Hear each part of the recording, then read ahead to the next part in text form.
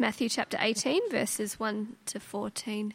At that time, the disciples came to Jesus and asked, "Who then is the greatest in the kingdom of heaven?"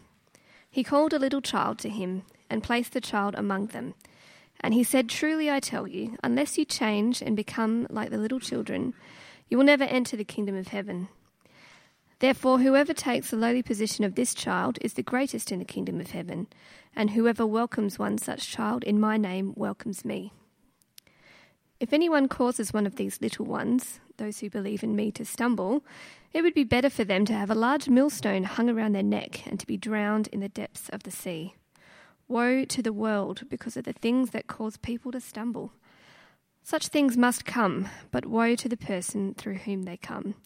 If your hand or your foot causes you to stumble, cut it off and throw it away. It is better for you to enter life maimed or crippled than to have 2 hands or 2 feet and to be thrown into eternal fire. And if your eye causes you to stumble, gouge it out and throw it away. It is better for you to enter life with 1 eye than to have 2 eyes and be thrown into the fire of hell. See that you do not despise one of these little ones, for I tell you that their angels in heaven always see the face of my Father in heaven. What do you think? If a man owns 100 sheep, and one of them wanders away, will he not leave the 99 on the hills and go look for the one that wandered off? And if he finds it, truly I tell you, he is happier about that one sheep than about the 99 that did not wander off. In the same way, your Father in heaven is not willing that any of these little ones should perish." It's really great to be back with you for a second week in a row. It'll be super helpful if you keep Matthew 18 open in front of you as we go through. Who do you guys reckon is the best chef in the world? I've got a couple of options that you can choose from. Option 1, Heston Blumenthal, a pretty impressive kind of guy. Option 2, Marco Pierre White, very serious, but very, very famous.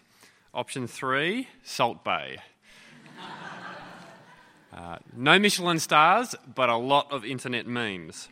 Now, who's the greatest chef out of those guys? How would you put those 3 in order of greatness? What things do you think you'd have to take into account to try and work out which of them is the greatest? Would you have to take into account who has the biggest TV following?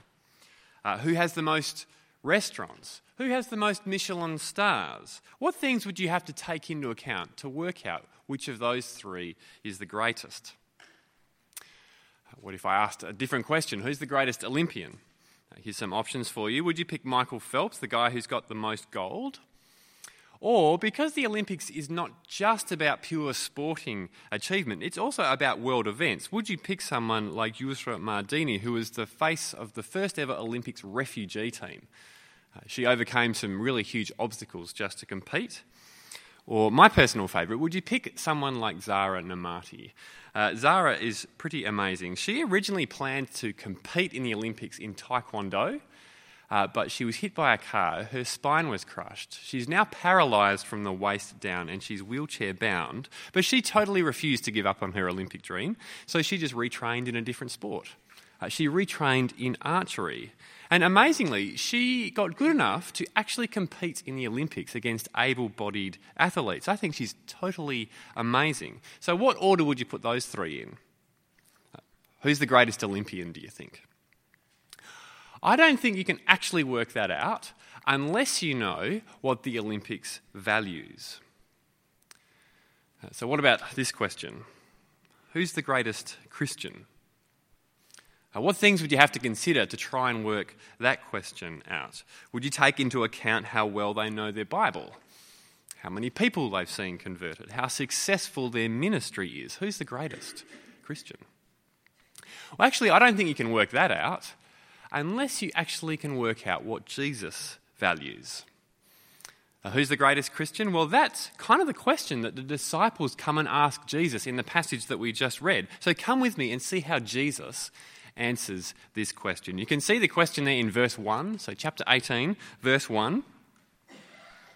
At that time the disciples came to Jesus and asked, "Who then is the greatest in the kingdom of heaven?"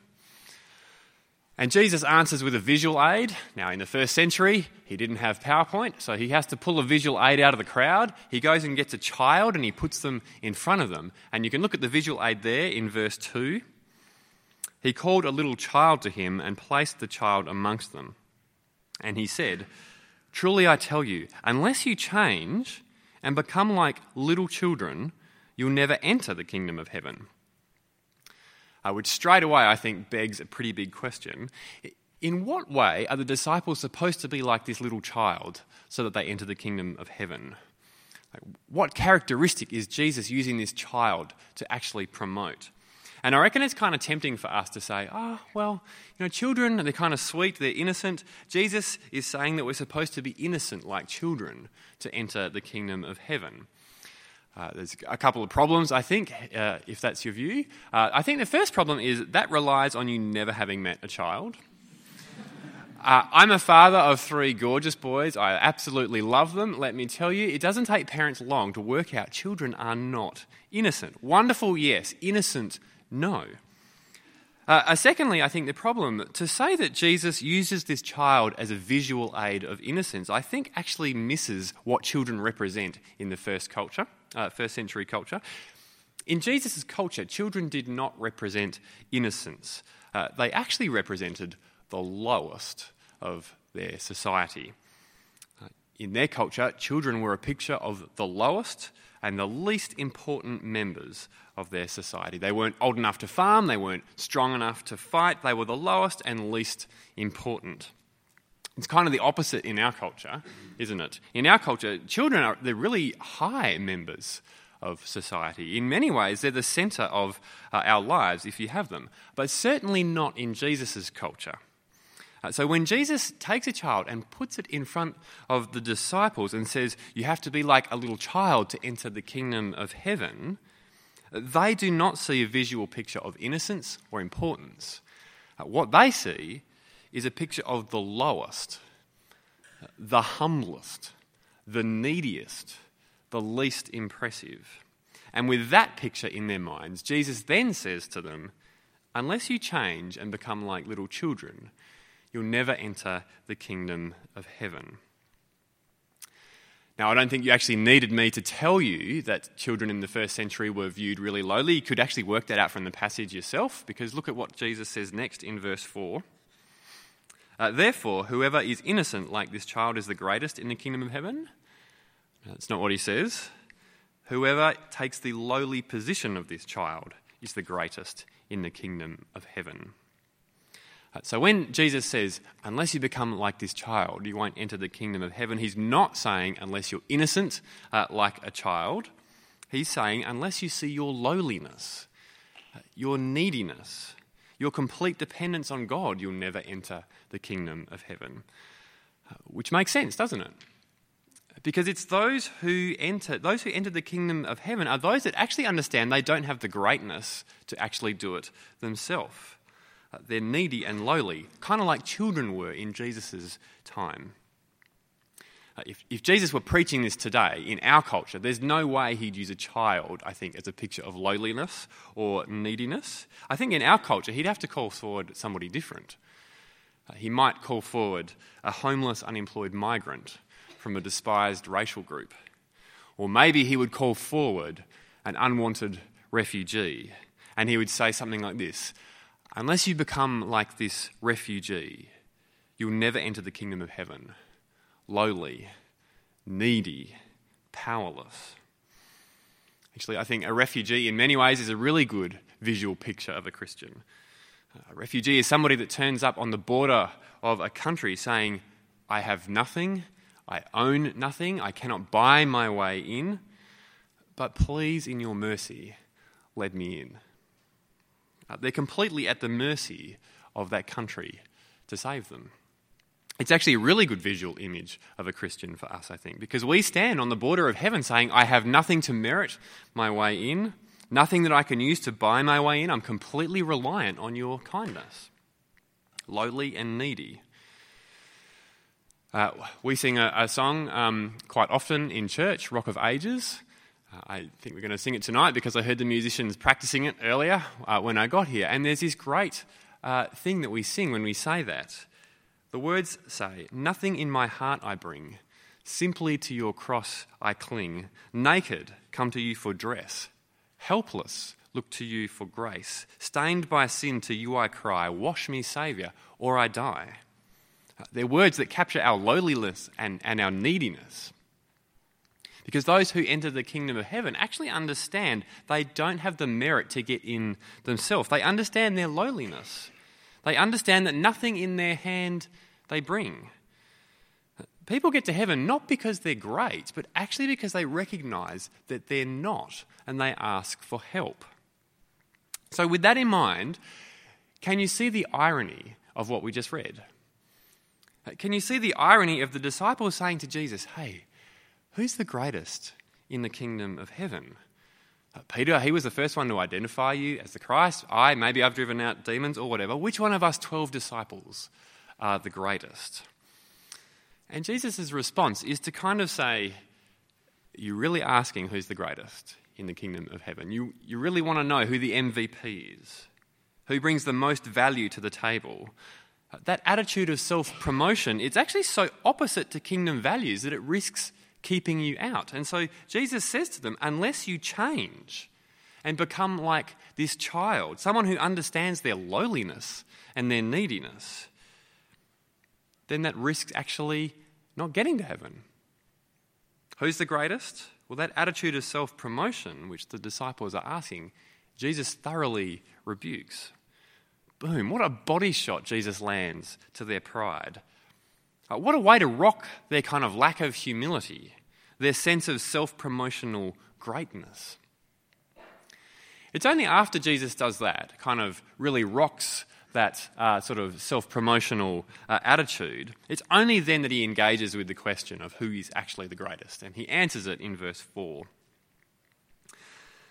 He says in verse 4, "Whoever takes the lowly position of this child is the greatest in the kingdom of heaven." Now notice that word takes. Whoever takes the lowly position of the child is greatest in the kingdom. That's an important word to notice, I think.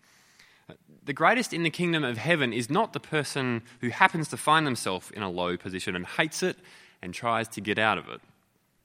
The one who's greatest in the kingdom of heaven is the one who takes, who gives themselves the lowly position, the one who humbles themselves. Greatest is the one who humbles themselves. I want to give you an illustration of what this might look like. A friend of mine many years ago worked for a Christian company, and the boss, the CEO, is someone that you expect to be paid the most in the company, right? They're generally paid the most, and every other employee gets paid less depending on their value to the company. Well, my friend one day accidentally found out that the boss of this Christian organisation had actually structured this organisation so that they, as the boss, were actually paid the least out of any employee in the company. The least.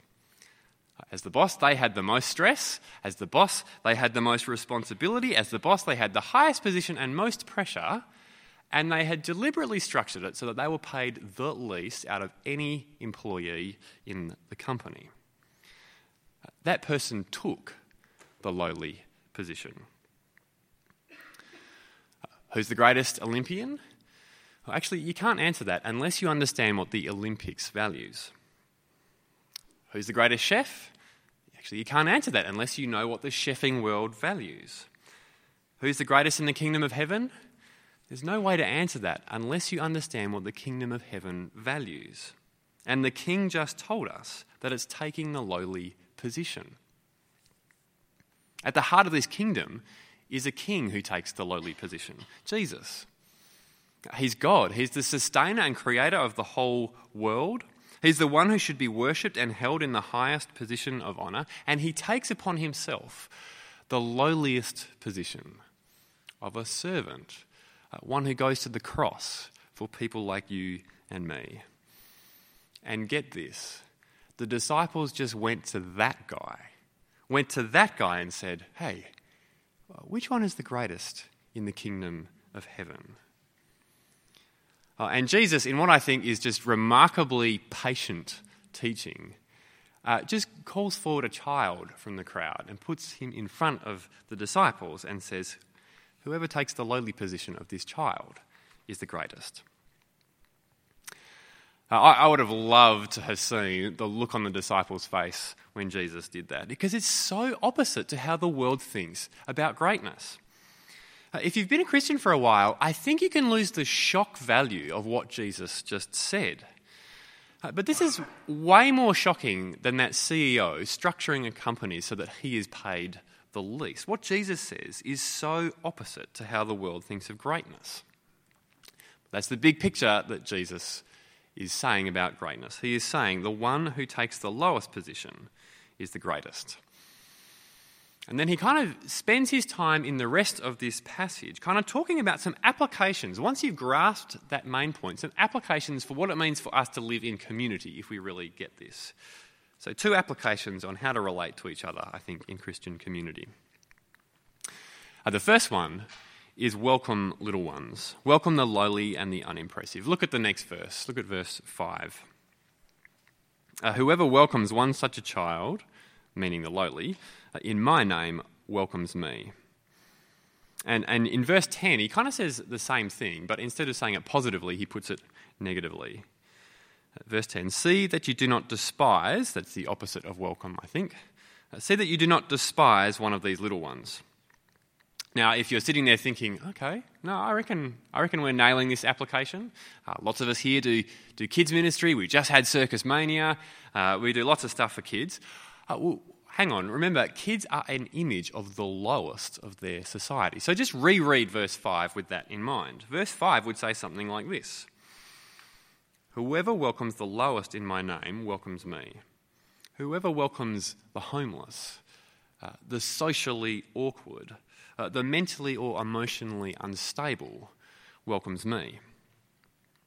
And Jesus is particularly saying that, I think, about welcoming Christians who are lowly in the eyes of society.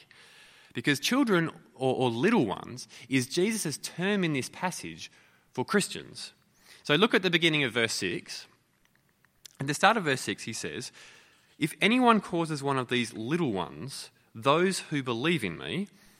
Now stop there and just notice what Jesus did. Jesus used little ones to refer to Christians. If anyone causes one of these little ones, those who believes in me. So little ones is Jesus' term in this passage for Christians, because Christians are the ones who understand we are lowly and humble and far from great. So when Jesus says welcome little ones, he's not simply saying welcome those who are the lowest in society. He is saying that. But I think specifically he is saying welcome Christians who by worldly standards are unimportant, unimpressive, lowly. Welcome the humble, welcome the homeless Christian. Welcome the mentally unstable brother or sister, the socially awkward, the emotionally damaged and draining Christian. I think we all know that Christian, don't we?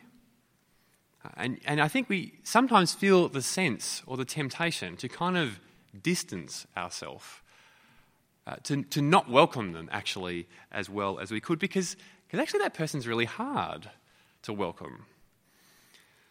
I feel like there's a test for us every week in church on this. Do you guys have supper tonight? I saw like toasties and stuff out there.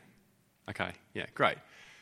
So in some ways, that's the litmus test for this. So imagine you finish here tonight, you walk out saying, "Oh, wasn't that a great talk?" Just imagine that. You walk out saying, "Oh, wasn't that a great talk?" And you head out to supper, and the toasty machine is going, and they're pumping out the toasted sandwiches. You grab yours, and you turn around to work out, okay, I'm just going to plonk myself down with some people here. And over there, you see that Christian. The one who by worldly standards is pretty lowly and unimpressive. Maybe they're socially awkward.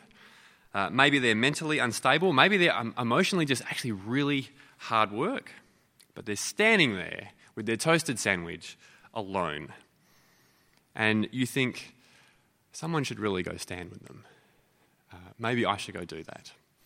But you hesitate. And in your hesitation, over on the other side of the courtyard, you notice another group of your brothers and sisters here. A group full of Christians who by worldly standards are anything but lowly. They're easygoing, they're successful, they're smart, they're attractive. And it would actually be really fun to go and join that group for the next 15 minutes.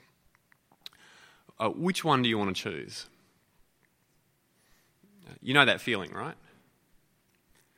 Well, into that feeling comes the words of our Lord. Whoever welcomes one such a child, I think meaning the lowly Christian, welcomes me. And it's here, I think, that the words of Jesus, they actually start to put pressure on our worldly assessment of what makes people great. And that's his first application for us tonight. Welcome, little ones. Welcome the Christian who by worldly standards is small, unimportant, unimpressive, and lowly. Because they're great in the kingdom of heaven. The second application Jesus has for us is don't trip little ones. Don't cause them to stumble. Pick it up with me from the next verse. Look at verse 6 onwards. If anyone causes one of these little ones, those who believes in me, to stumble, it would be better for them to have a large millstone hung around their neck and to be drowned in the depths of the sea. Woe to the world because of the things that cause people to stumble. Such things must come, but woe to the person through whom they come. That word stumble there, it means to put an obstacle in someone's path or to kind of trip them up. I mentioned at the start that we have 3 boys at home. Our youngest, who's a bit under 2, he's going through a real habit where he does this all the time at the moment. He's worked out that if he gets a stool and he puts it in the kitchen, he's actually tall enough to just reach up onto the kitchen bench to get whatever is there. So here he is using his stool to get the peanut butter that I left on the bench over lunchtime. Now, when he gets the thing off the table and he runs away, what do you reckon he does with the stool? He leaves it there. He's 2. It's not a thought process that he has to put it away. So what do you think happens when I walk around the corner of the kitchen not knowing there's a stool there? I trip over it. It's happening a lot at the moment. Now, me stumbling over that stool, it's actually really not that big of a deal. Stumbling over something, putting a stumbling block for someone, actually starts to get serious, though, when they fall and actually lose something. So you actually see this sometimes in the Olympics. Some runner trips up another runner and causes them to fall, and they actually drop out of the race because they're injured. I always feel terrible when that happens at the Olympics. That runner who got tripped, he's probably been training their whole life to get here, and then some careless runner just sort of trips them up. It's terrible when it happens at the Olympics, but it's eternally disastrous when it happens in someone's Christian race. When one Christian trips up another Christian and causes them to fall and actually drop out of the Christian race before the finish line, to pull out of living the Christian life and having their trust in Jesus before the last day. That's what Jesus has in mind here. That's what he has in mind when he says, don't trip up little ones. Don't cause another Christian to stumble. Maybe you've heard somebody say something like this. I used to be a Christian, but the church I was at was really judgmental. I used to be a Christian, but all the Christians that I knew were hypocrites. I used to be a Christian, but I walked away from Christianity years ago because the leaders at my church were arrogant. I think that's what Jesus has in mind here when he says, do not cause little ones to stumble. Don't trip Christians. So I found it really worthwhile for me this week to pause and ask myself the question, and maybe you'll find this worthwhile too, to ask yourself the question, am I doing anything that's potentially putting stumbling blocks in the path of one of my brothers and sisters? Is there a lack of love in my life? A lack of hospitality? Is there any sin in my life that I'm happy with that actually gives the impression to some of my brothers and sisters that rejecting God's rule is okay? Is there any pride or any sense that I look down on other Christians? Because they're all things that can be stumbling blocks for somebody else so that they drop out and trip up before they cross the finish line. This is something that if you didn't pick it up in the passage, this is something Jesus treats really seriously. Did you notice the imagery of verse 6? He says, "If anyone causes one of these little ones to stumble, those who believe in me, it would be better for them to have a large millstone hung around their neck and to be drowned in the depths of the sea." Jesus is very protective, isn't he, of his little ones? Jesus is so upset at the idea of one of us causing another Christian to fall away, he says it'd be better to have a millstone tied around your neck and thrown into the sea. Just feel the gravity of what Jesus says there. That's an open threat by Jesus. Jesus makes a similar kind of statement in verse 10, but it's a lot more veiled. Just look at verse 10. "Say that you do not despise one of these little ones, for I tell you that their angels in heaven always see the face of my Father in heaven." It's a little bit cryptic, but I think that means their angels who have access to God will tell the Father in heaven about you despising one of his little ones. Now, I don't think that's Jesus being literal. I don't think angels kind of walk around dobbing on us as we sort of mistreat other Christians. God is sovereign, he sees all. But I think this is supposed to get across the idea that you're supposed to make sure you don't despise another Christian. Why? Because their heavenly Father will see, and he won't turn a blind eye, because these are his little ones. You cannot mistreat the children, because if the Father sees, the Father will be very upset. Let me give you an illustration of this principle. And my kids play basketball every Saturday morning, so I take them up to the stadium first thing Saturday morning. And a few months ago, my 5-year-old was waiting for his game to start, and so he was happily playing on an unused court. But then a group of teenagers came along and kicked him off the court so that they could use it while they were waiting for their game to start. Now, my 5-year-old put his head down, and he walked away with his basketball, and he went and sat down on the court, looking really sad, and just watching these teenagers play. Here's the problem, though. That little boy's father saw the whole thing happen. You know that feeling you get when it's like somebody lights that little stick of dynamite that sits somewhere around here and it goes poof, and you can kind of feel the heat kind of growing. So down went the newspaper, out came the earphones. I walked straight down the grandstand and onto the court. As soon as I got onto the court, I started walking straight for this group of teenagers with my eyes kind of locked in, coming in hot. As I got to about 5 metres away, a couple kind of noticed, there's this large guy who's kind of striding towards us. I wonder if that's the father. Well, I won't tell you what happened when I finally got there. But after the police had come and... That's a joke. No. Nothing bad happened at all. I was very, very gentle, very respectful, because actually they're someone else's children. So I was very gentle, and it ended very well. It ended with all of them, including my little boy, sharing the court and playing basketball. It all ended well, but here's the thing. They learnt a very valuable lesson. They learnt that you cannot get away with mistreating the child if the father sees. And that's what Jesus just warned. If we mistreat or despise or cause another Christian to stumble, God's not just going to shrug his shoulders. They're his little ones. He cares very deeply. That's why Jesus is so fierce in this passage when it comes to causing other Christians to stumble.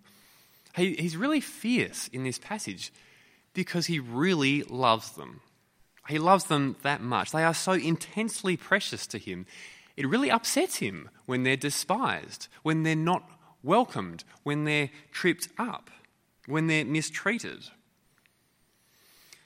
See, why did I have that emotional response when those teenagers kind of mistreated my kid? It's because I love him, isn't it? But here's what I want you to realise. That's the love of a selfish, sinful, broken, earthly father. So how intense and powerful do you think the love is of the perfect heavenly Father for his children? That's why Jesus is so intense in this passage. It's because all Christians, even the lowly ones that the world thinks are unimportant, are infinitely worthy and valuable and loved by God. And it's that value and worth and love that Jesus and God have for every Christian. That's what the last part of the passage is angling at. Just pick it up with me from verse 12. What do you think? If a man owns 100 sheep and one of them wanders off, will he not leave the 99 on the hill and go look for that one that wandered off? And if he finds it, truly I tell you, he's happier about that one sheep than about the other 99 that did not wander off.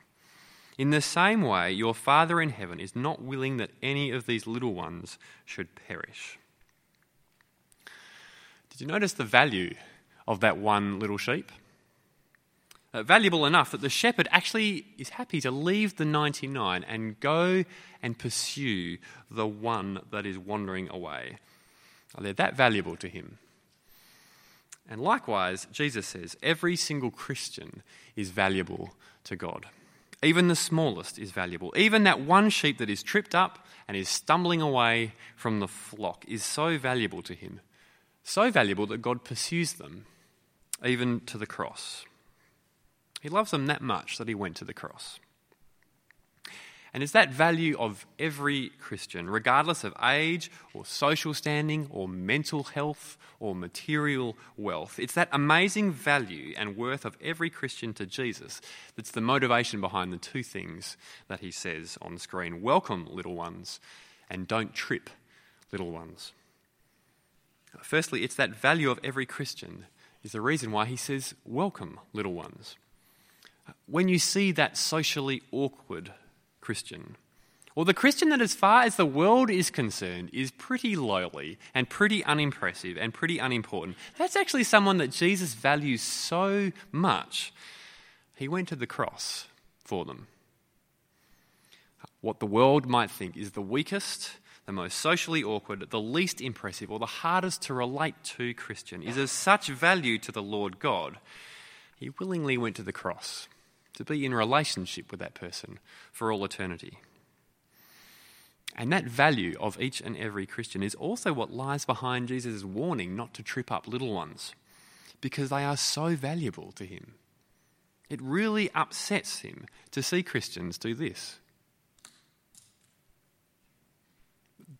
That's God's little one. There's actually no place for a worldly definition of greatness when it comes to the assessing of the value of any Christian and their worth. Because what appears to be the weakest, the most socially awkward, the least impressive, is of such value to the Lord that he willingly went to the cross. And so Jesus gives us two applications for us in our community. Welcome the little ones and don't trip anybody. And he says that because every single Christian is worth immeasurable value to the Lord Jesus. Amen.